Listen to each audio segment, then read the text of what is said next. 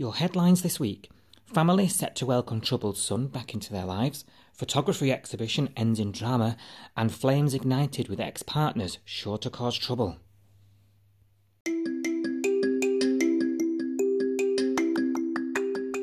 Hello, this is Coastal News, an unofficial home and away podcast where we dissect the latest week's episodes and discuss the happenings and residents of our favourite fictional town, Summer Bay.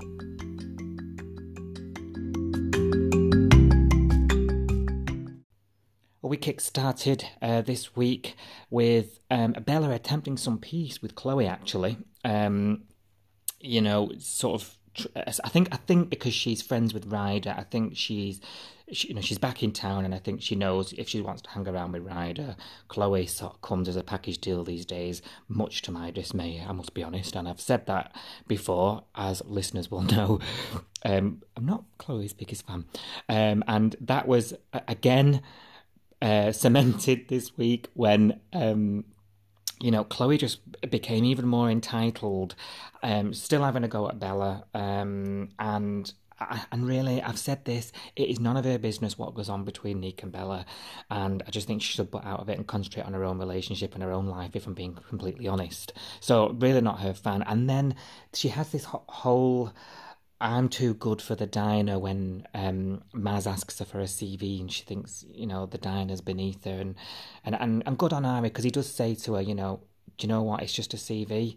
A lot of us don't have the luxury of even having a CV. So in other words, pull your socks up. And, I mean, she comes round in the end and hands a CV in, but, her entitlement, like I say, thinking that she could walk a job in the diner and doesn't need to provide anything else and go through any of the loops, just really, really wound me up. And I know it did others as well. I said this in the week, we're long overdue a shark attack, aren't we? Chloe, love, fancy a swim in a sea of jellyfish or something, I don't know. I'm just not, I think I'm past it with her now, and I don't think there's any going back for me with Chloe, and I'm not interested. I think actually she'd be a great fit at the diner. I think, she talks about being this big entrepreneur and, I ran a food truck. You were making blooming tacos, do you know what I mean? Some people just need to be brought a little bit back down to earth. And sort of interweave with those scenes was Matt looking great. She's really looks like she's turned a corner, definitely now. And moving back into the apartments, fabulous scenes of her and Dean getting along so well.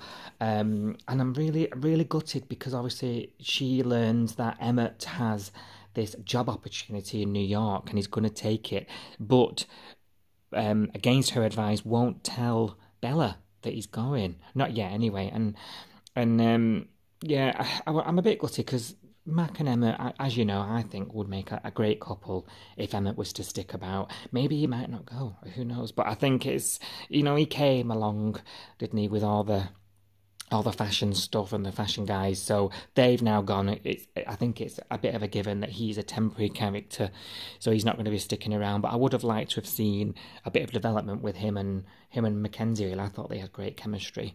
And what do you think? Mac could do with a nice grounded relationship, I think, and I think Emmett was a decent guy for her.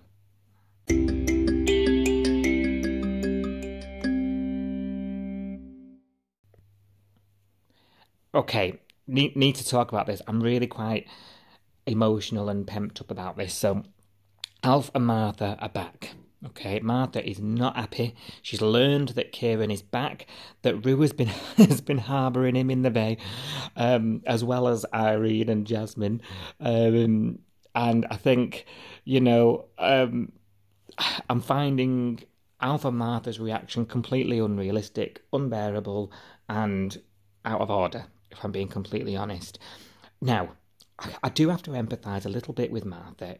He put her through the ringer when he was last in town, wasn't he?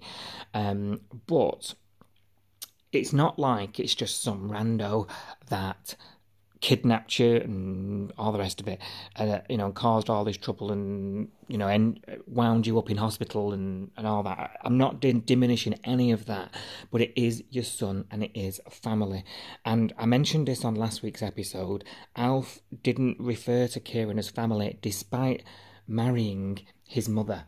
And you know, and it's really bothering me actually that this is Alf's attitude towards Kieran when actually given the Stewart family history and all the trouble. I mean, Rue is no saint. Duncan was no saint, you know, when he was going through tough times in his childhood. He's got no room to talk. And actually, Summer Bay House, the Stewarts, they've got this legacy of bringing in people who need help and they need a bit of guidance.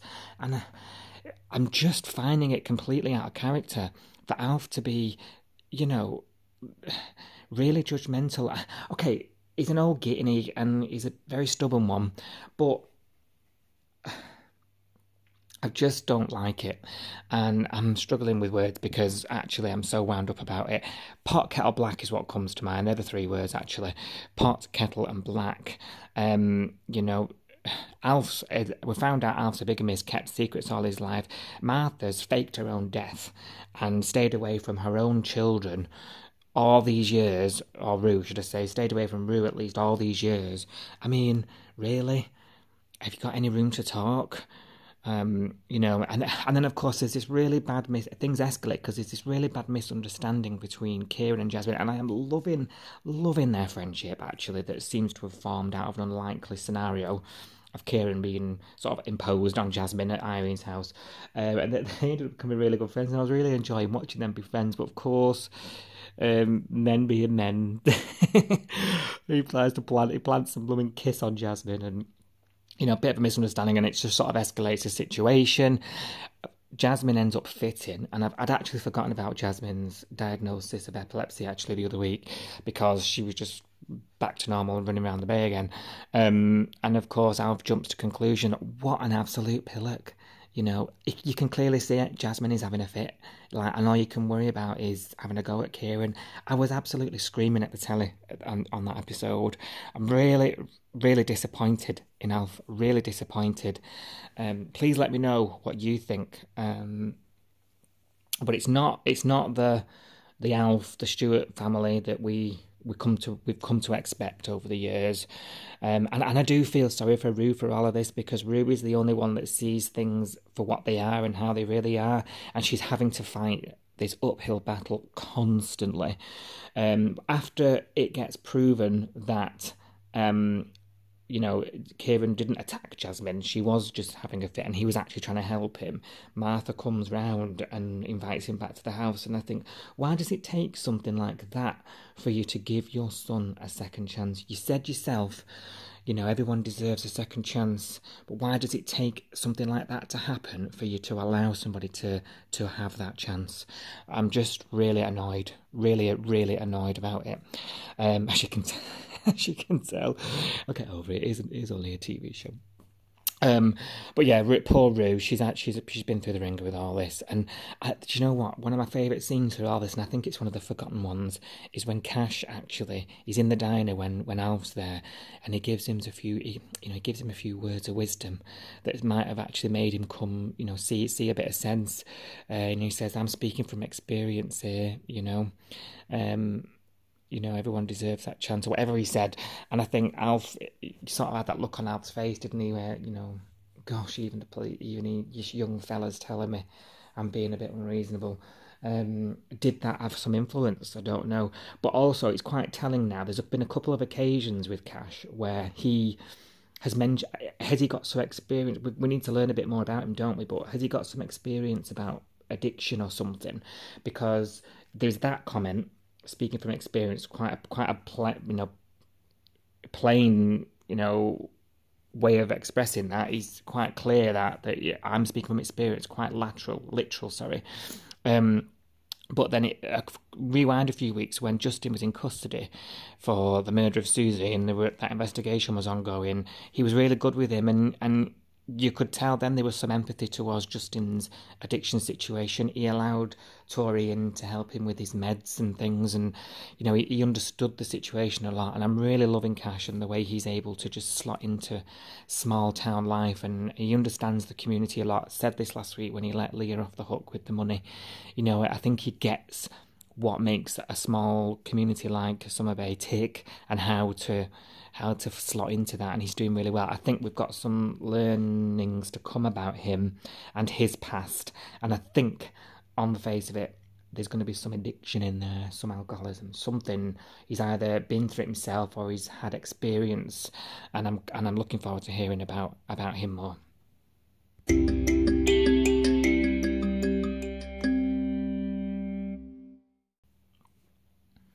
And Bella's exhibition has arrived, and Nick, unfortunately, is hell-bent on going. Won't take anything else for an answer other than, you can come.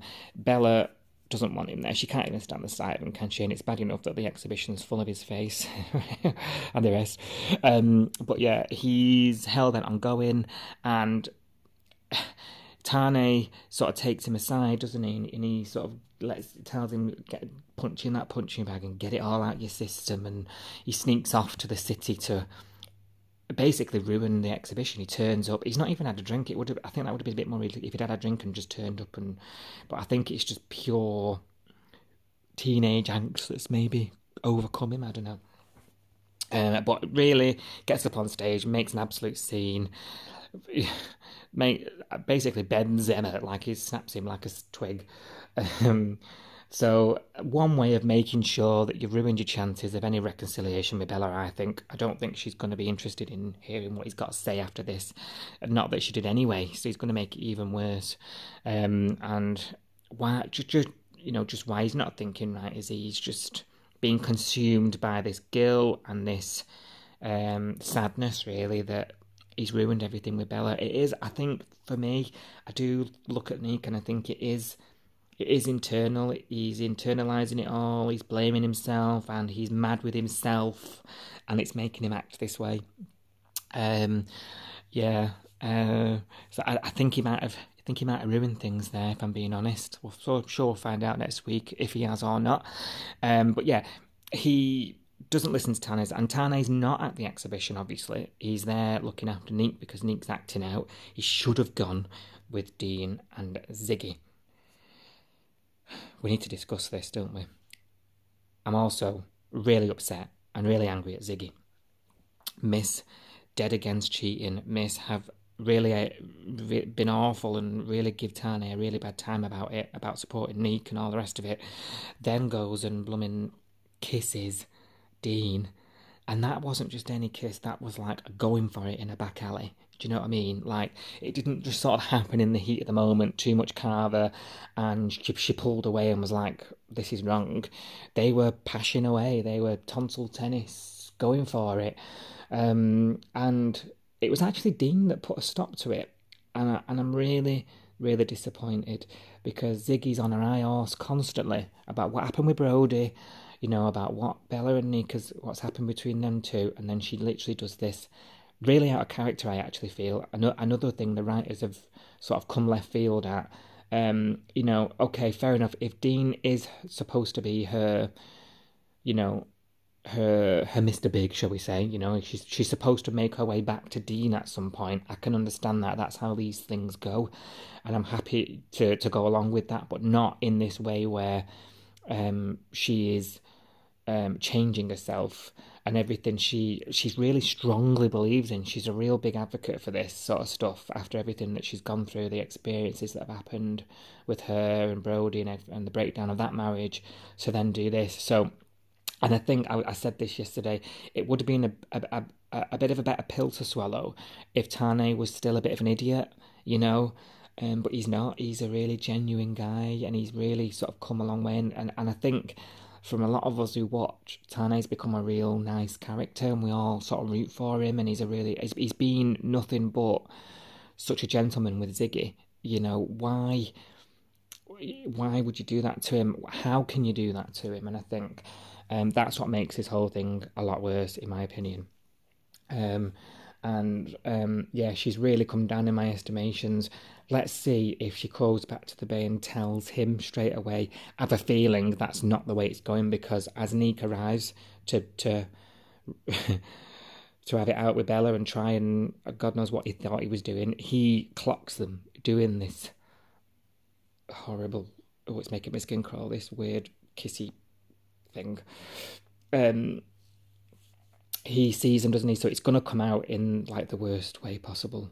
You know, Nick's going to tell Tane, I can see it. And Nick's not in the right frame of mind to say things in a very diplomatic way, is he, at the minute? So I'm gutted for Tane. I really am.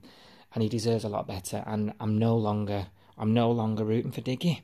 I'm saying it now. I'm declaring it now. Diggy, I'm not having it. I'm not having Torian either. I'm over that merry-go-round as well. Not even talking about that this week. I told myself I wasn't going to. But yeah, there's two big power couples I'm just not feeling. I'm just not feeling them.